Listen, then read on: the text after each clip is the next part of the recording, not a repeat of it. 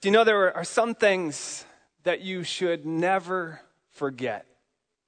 My wife gave me a really gracious gift on our wedding day. She'd actually taken my wedding ring, and she got engraved our wedding date inside my wedding ring. Yeah. Any guys in the room are like, yeah, that's helpful. That's helpful. If there are any newly married guys, that date is a really important date. And that really helped me out a lot until one day when I was swimming in a cold mountain stream and came up and my ring was gone. And I never did get that ring back, but I remember there was a date in there. It was sometime in May.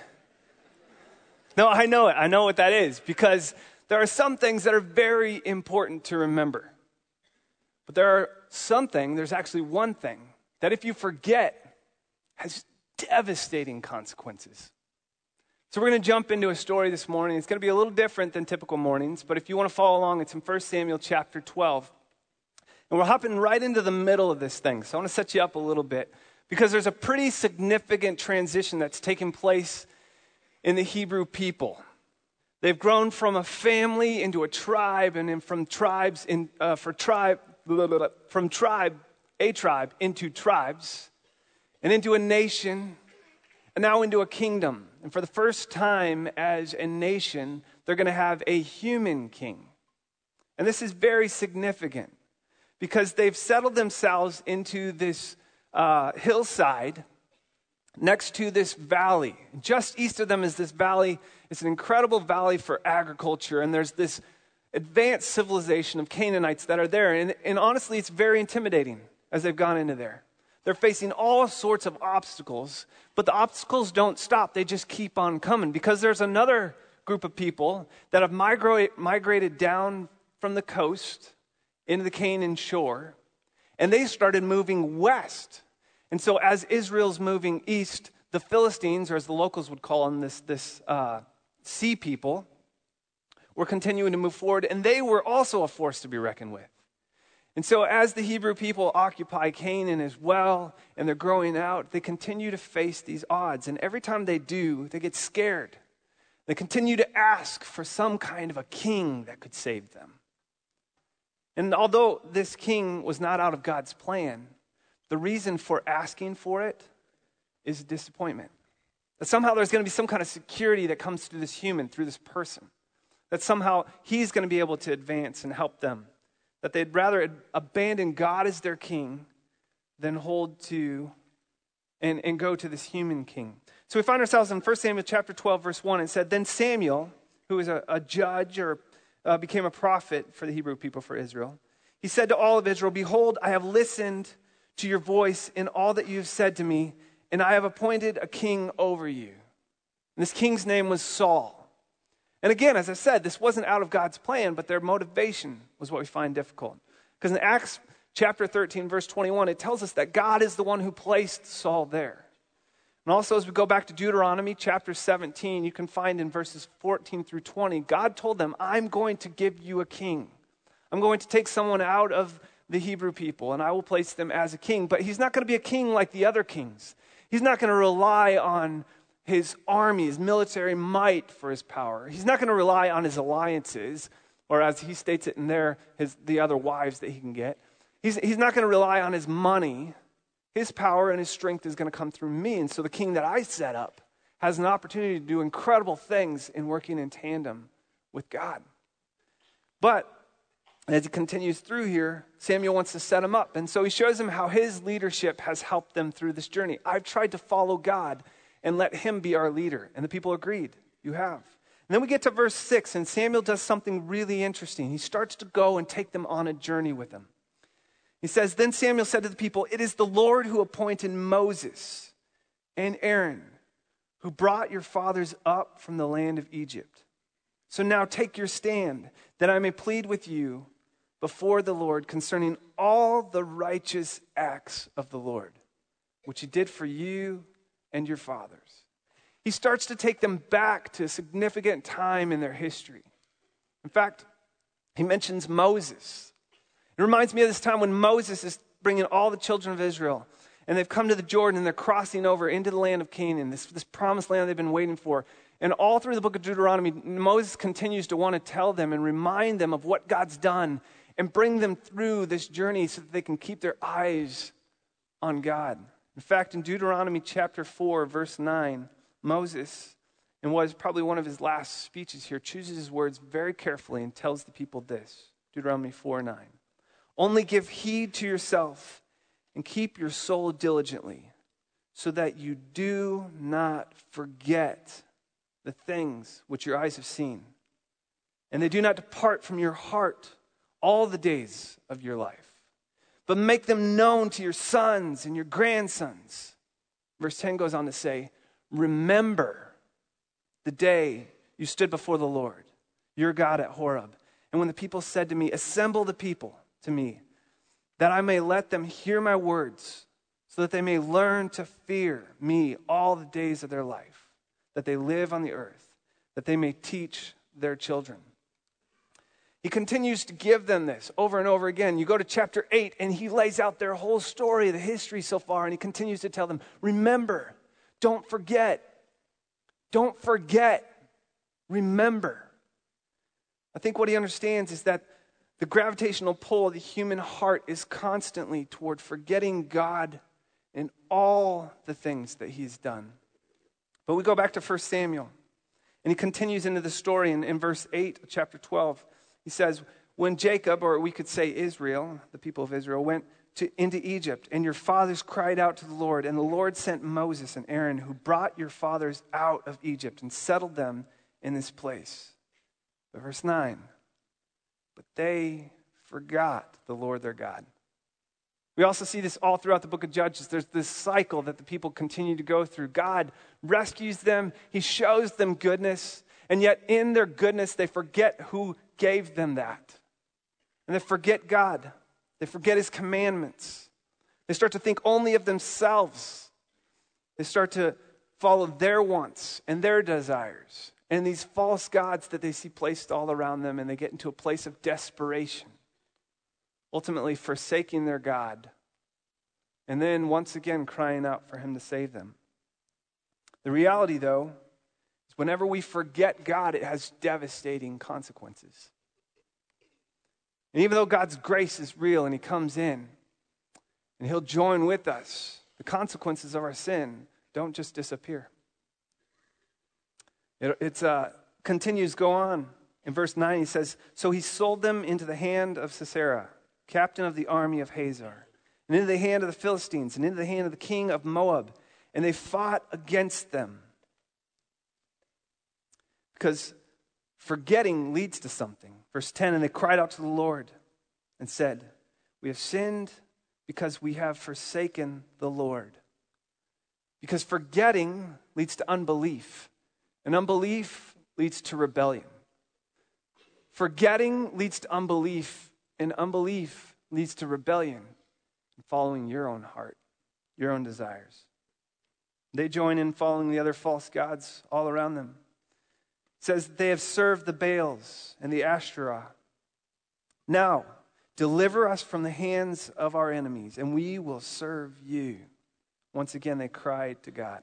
In verse 11, the Lord sent Jerubbaal, which we would also say Gideon, and Badan, which has been throughout this story known as Barak, and Jephthah and Samuel, and delivered you from the hands of your enemies all around, so that you lived in security. Even though God continues to show up in incredible ways, they continue to forget God. The reality is this is not just the story of Israel. This is the story of humanity. So what causes you and I to forget? I think we see it all throughout their story, kind of in three simple ways, and I'm sure it's more, but it's often circumstances, sin, and self. They get into some kind of circumstance that they see, and they all of a sudden say, this is bigger than God. They get into some kind of situation and think, God has been faithful in all this other stuff, but I don't know that he's got this one. Or else they get into some kind of sin, and they think that the sin that's promised will deliver. They have some kind of legitimate need, but they seek to gain the results they need in an illegitimate way. They think that the promise the sin gives them is greater than the promise God has given them. We think that somehow we can find some kind of satisfaction apart from God by our heart's desire through the sin or self. We start to get in the way, either our arrogance in thinking we got this, or maybe our unbelief and our fear and the things that start to daunt us that keep us from taking that step forward with God. And for sure, it's a big step, because then he brings them just right around the corner. Hey, remember not too long ago, verse 12, when you saw that Nahash, the king, the sons of Ammon, came against you, and you said to me, no, but a king shall reign over us, although the Lord your God was your king. Just flip back one chapter, and there's this king that comes in. All of a sudden, they're ready to make him their king. But God shows up again, and he shows them that he is the one worth following. And then he continues in to give them a warning. In verse 14, if you will fear the Lord and serve him and listen to his voice and not rebel against the command of the Lord, then both you and also the king who reigns over you will follow the Lord your God. Verse 15, if you will not listen to the voice of the Lord, but rebel against the command of the Lord, then the hand of the Lord will be against you, as it was against your fathers. It's an incredible warning. But when you think of it, Saul is set up for something incredible right here. He's the first king in Israel's history. God has already chosen him, placed him in a position where he can do something significant. He can join in with what God's doing. But if we forget what God has done throughout history, we fail to realize what our role is in it now. So I wonder what Saul's going to do. Will he continue to follow God into the great unknown as the enemies of Philistine continue to circle around them? Or is he going to follow his own way? Is he going to forget what God's done and be swept away? God shows up one more time in this rain throughout this chapter during harvest. It's equivalent to this blizzard happening in southern Florida. Just to show them one more time, I've got this. But then he calls them out one more time to remember. And at the end of this, in verse 24, he says, only fear the Lord and serve him in truth with all of your heart. For consider what great things he has done for you. Consider what great things he has done for you. But if you still do wickedly, both you and your king will be swept away. So what happens with the rest of the story? How does this continue to unfold? God has been faithful, and he has done incredible things. So what will happen if Saul would remember? What would happen if the people could remember? What would happen if you and I could remember? But also, what happens if we forget? What could happen? We could remember what great things God has done for you. Let's take a moment in this song. Just recall some of the things that God continues to do in our life.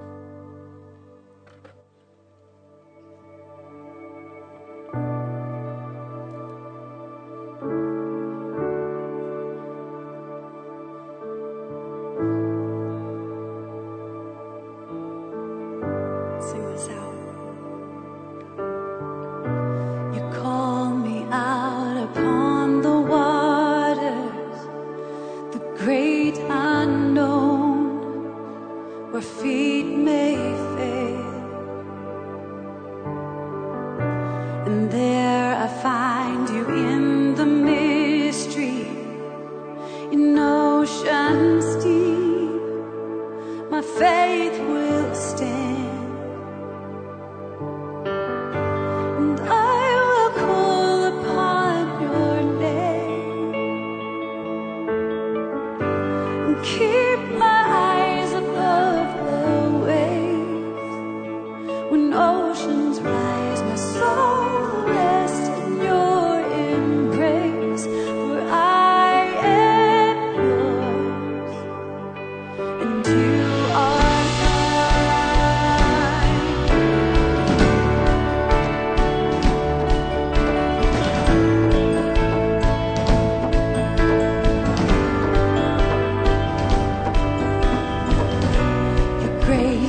surrounds in deepest waters, your sovereign hand will be my guide. Where feet may fail and fear surrounds me, you've never failed, and you won't start now. And I will call upon your name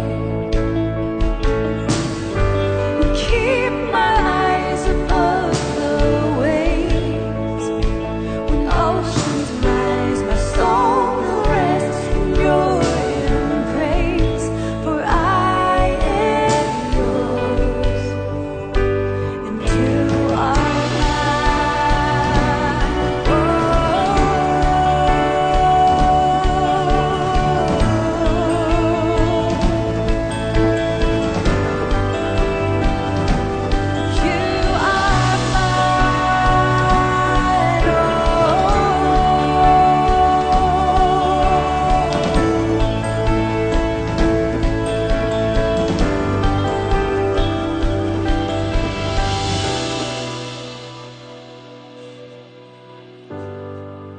You know, the words of that song are so powerful, and sometimes we sing through them so quick. But we want to give you a moment to kind of pause with this song. Some of the lyrics: you call me out upon the waters, into the great unknown. Although my feet may fail, but I'll find you. I'll find you in the mystery. Oceans deep, my faith will stand. Your grace abounds in the deepest waters I face. And though fear surrounds me, you will not fail me. When oceans rise and oceans deep, my faith will stand. I want to give you a moment before we finish this great worship song to think of a time when God's story maybe intersected your story. A thin place moment in the last weeks or months when maybe the words of this song came to life. Take that moment now.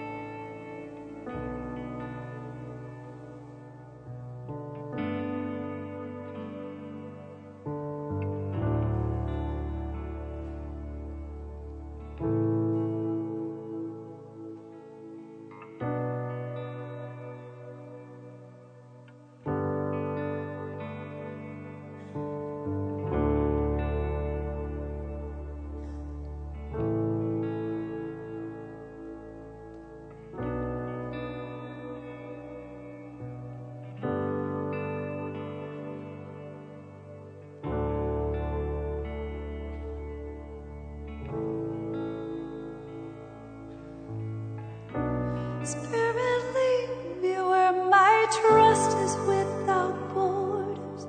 Let me walk upon the waters wherever you would call me. Take me deeper than my feet could ever wander, and my faith will be made stronger in the presence of my Savior. Spirit, lead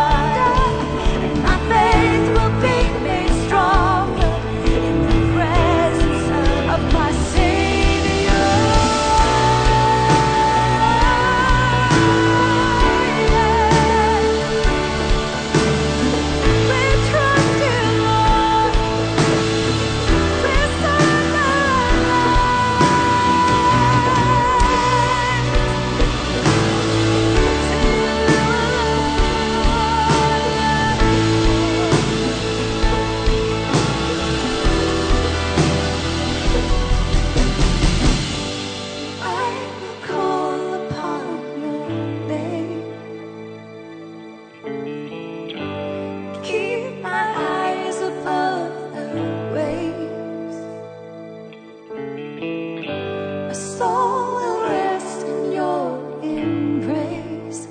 I am yours, and you are mine.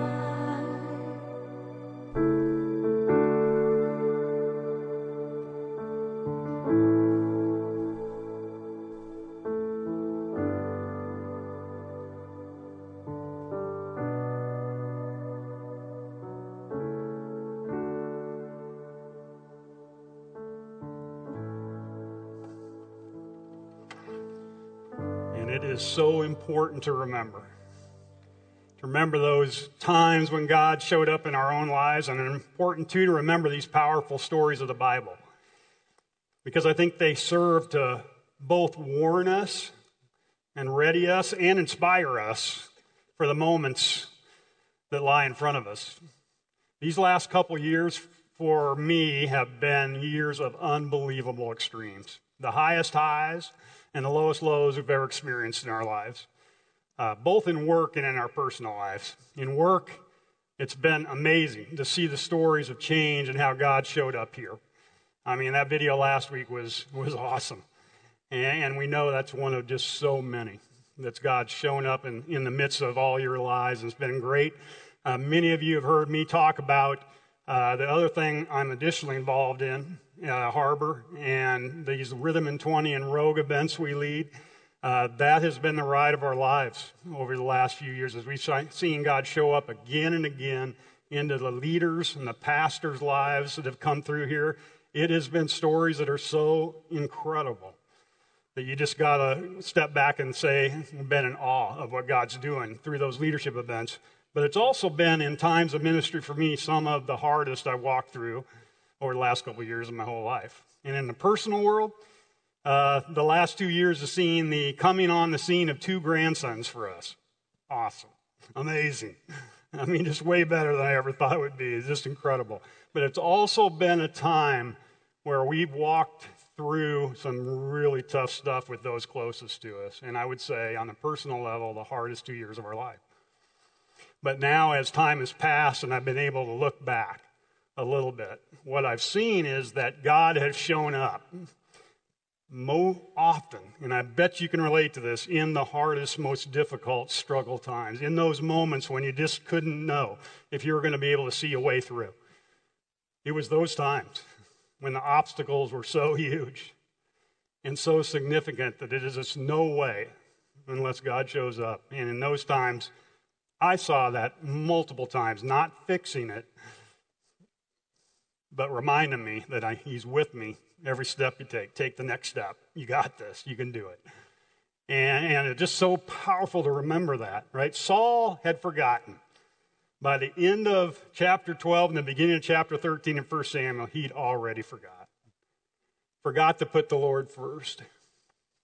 But his son Jonathan didn't forget. He was about to live a very different story than his father. Saul had gone astray. God's hand had come away from Saul, and as a result, he had led an army and a whole country astray. Now they were fearful and defeated. In fact, Saul had his army now facing a superior foe, hiding in caves and holes, the text says in chapter 13. Afraid to engage a far and vastly superior enemy. Defeated before they even took a step out of those caves. They knew they were done. God's hand had removed from them. They had forgotten.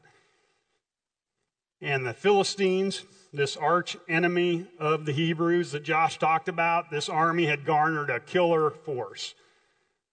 Formidable and massive by any standard in any era. Chapter 13 of 1 Samuel says there was 30,000 chariots, 6,000 horsemen, and so many fighting men that it was like pebbles of sand on the beach. An overwhelming force that had one goal. Take Saul and the army out. End it right there. No doubt about it. So you can kind of see why the army of the Hebrews are hiding in caves and holes saying, we aren't going out there. This force that had one goal, wipe them out and end it right here. And into this scene comes the son of a king, Jonathan, who's tired of hiding, tired of seeing his dad forget. He knows what God's done and how he showed up again and again and again, even when the forces and the enemy seemed impossible to overcome. He remembers. And he's tired of seeing his dad sit on his hands and do nothing. And so this son of a king steps out and says it's time to move and it's time to act. So we're going to pick up this story again now in 1 Samuel 14. If you want to turn to that, 1 Samuel 14, 1 through 12.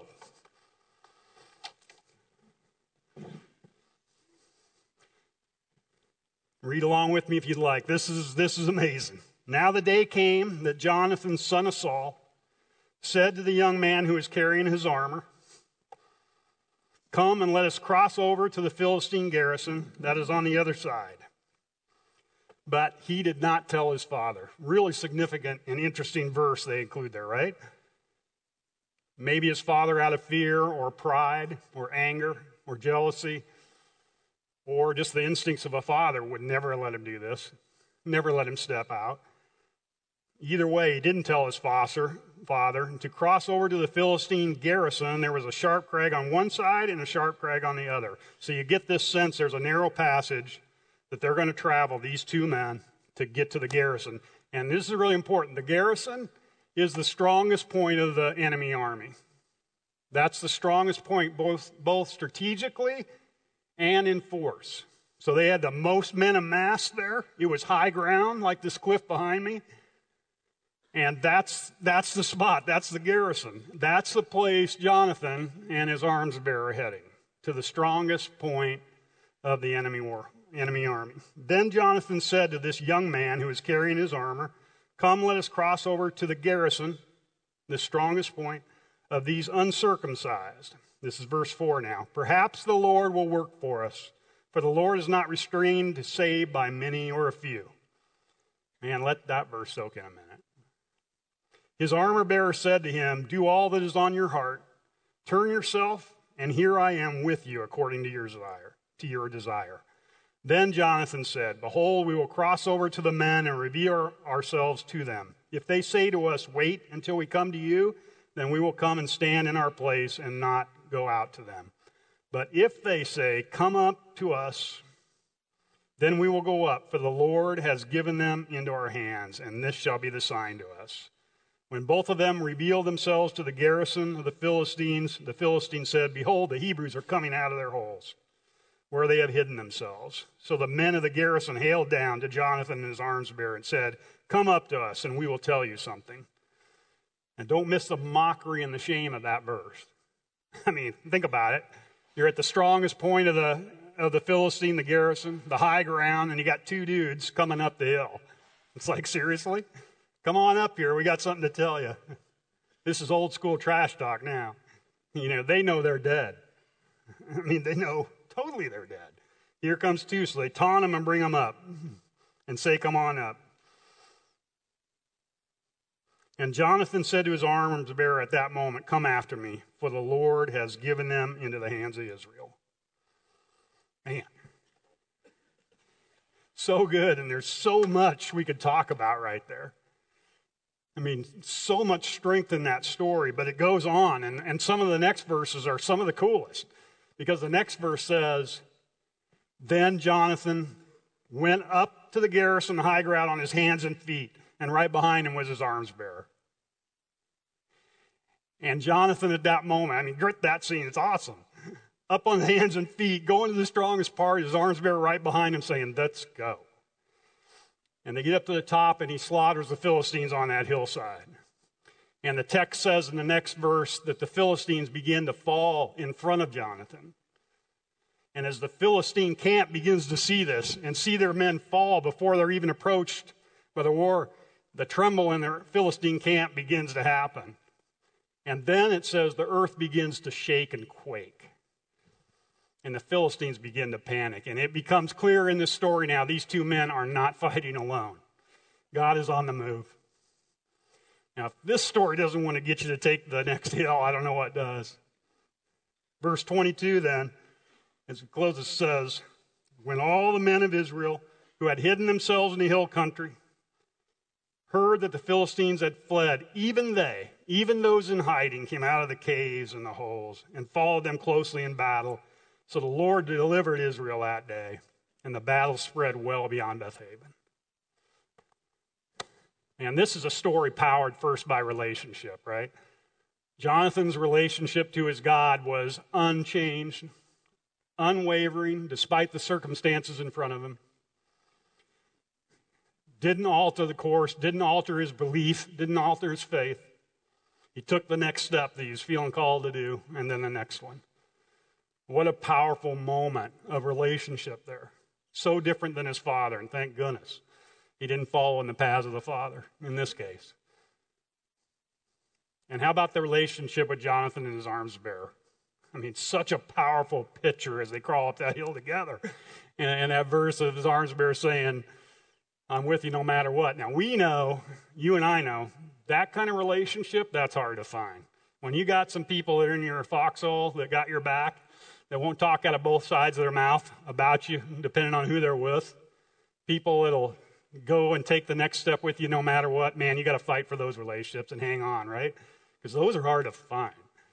And throughout life, they continue to be hard to find. When we started Harbor several years ago in the midst of my journey here at church and began to launch these leadership events at Rhythm and 20 and Rogue, at the front end of that, I,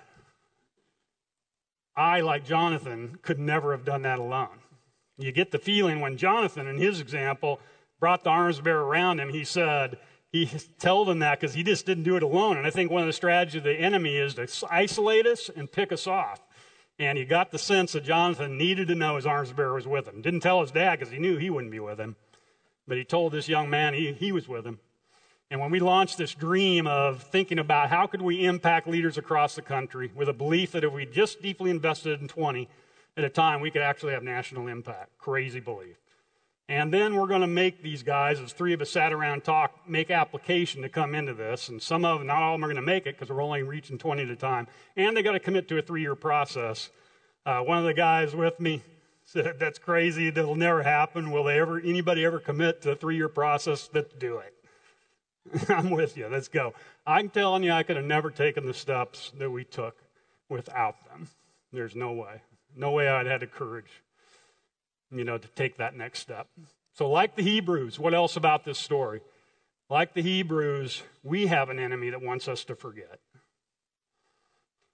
Because that enemy knows if we remember, that's what gives us the strength and the courage and the resolve to take that next step. To take that next step of faith, to live it out as best we can, to love people around us as best we can. When we remember, that's what gives us that strength and resolve. We can't forget. Now, I'm in the midst of the busiest year of my life.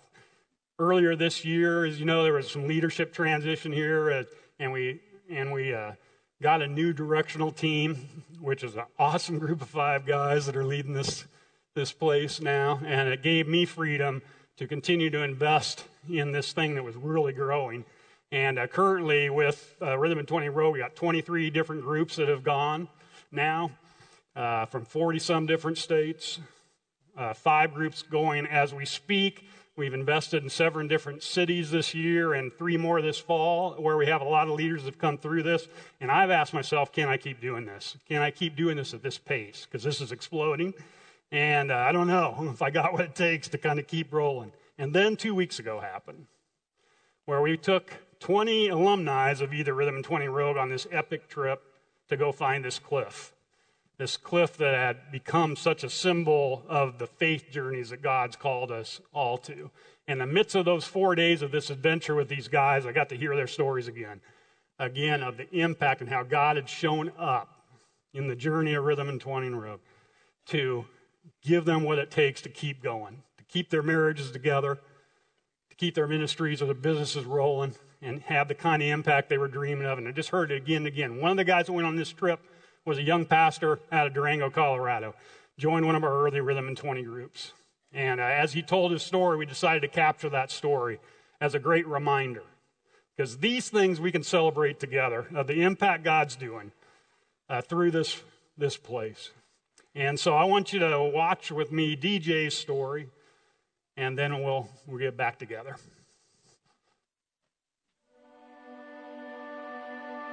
So I'm here in Iceland 6 years after I started my rhythm journey, and I could not have imagined how far and how much would happen in the last 6 years. 6 years ago, my wife and I moved to Durango, Colorado to plant a church. We were ready to charge the hill and reach people for Jesus. We knew it was going to be hard, but what we didn't realize was just how hard it was going to be.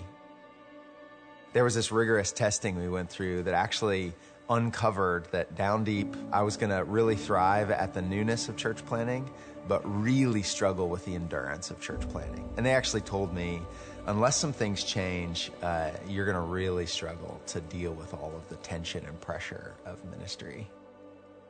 The way I lived life was, I would literally pour out the entire cup, whatever was in it.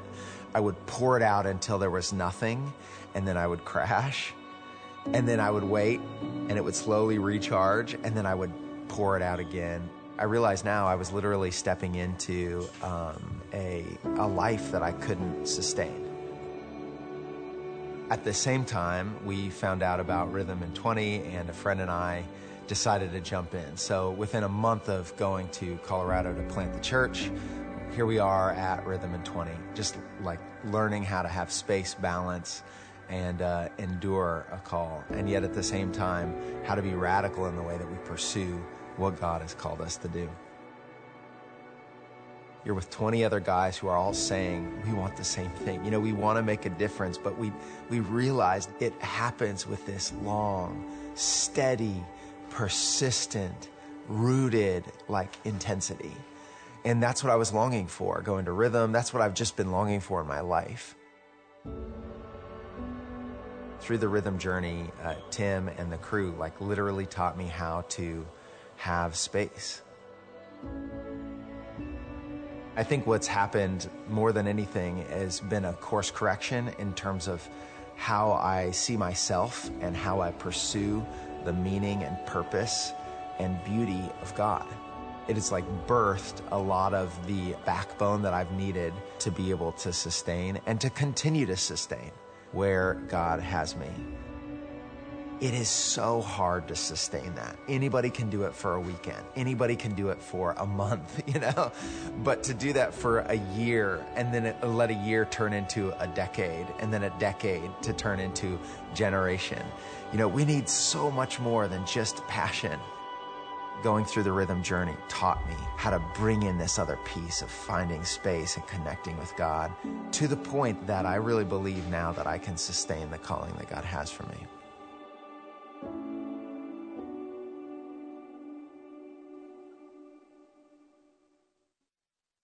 So I don't know about you, but when I see that, I think not only DJ, but the 200 other pastors that have been through one of these events from around the country, from Virginia Beach to Los Angeles, that have similar stories, and I'm ready to go. Let's take it. Whatever comes next, we can do this. And man, this is something we can celebrate together, is these kind of stories, because of the reality is God does show up in the day-to-day and to deeply impact things if we just remember. What else about this story? Jonathan refused to hide. He refused to stay hiding. He refused to settle. He refused to coast. He refused to follow in the footsteps of a father who was denying God and living differently. Really quick side note. I love biking. And I love mountain biking. I always have the bike on in the summer just so I can catch it and get some time. I'm a fan of it all in all. But the most famous bike race in the world of either road or mountain is the Tour de France, right? 21 stages, 2,100 miles of racing, hundreds of bikers going to that race in this crowded field. And they go through mountain passes and all kinds of weather and endure everything. Do you know where the most wrecks happen on the Tour de France? Where the most wrecks happen? On the downhill. Not up the grind of the mountains. Whether it's on the downhill, when they're coasting, maybe when they have just a moment to relax and celebrate that they kind of got up that hill. Now, we've seen that time and time again in the leadership events I do. The guys that are striding and moving and accomplishing, and then they get into a coast, and this is a real threat to coast, to settle, to hide for those of us that have walked with God for a long period of time and to not step out. Just a little easier to just kind of take the next step and just kind of coast. But that's where the danger happens. And I think Jonathan knew far more dangerous to be in those caves than it was to step out against a massive army. That's just the truth. We're risking way more to stay in hiding state. So what else about this story? There is a time, right? There is a time to step out into the dark. God calls each of us in one way or another to follow him. That's the essence of the faith journey.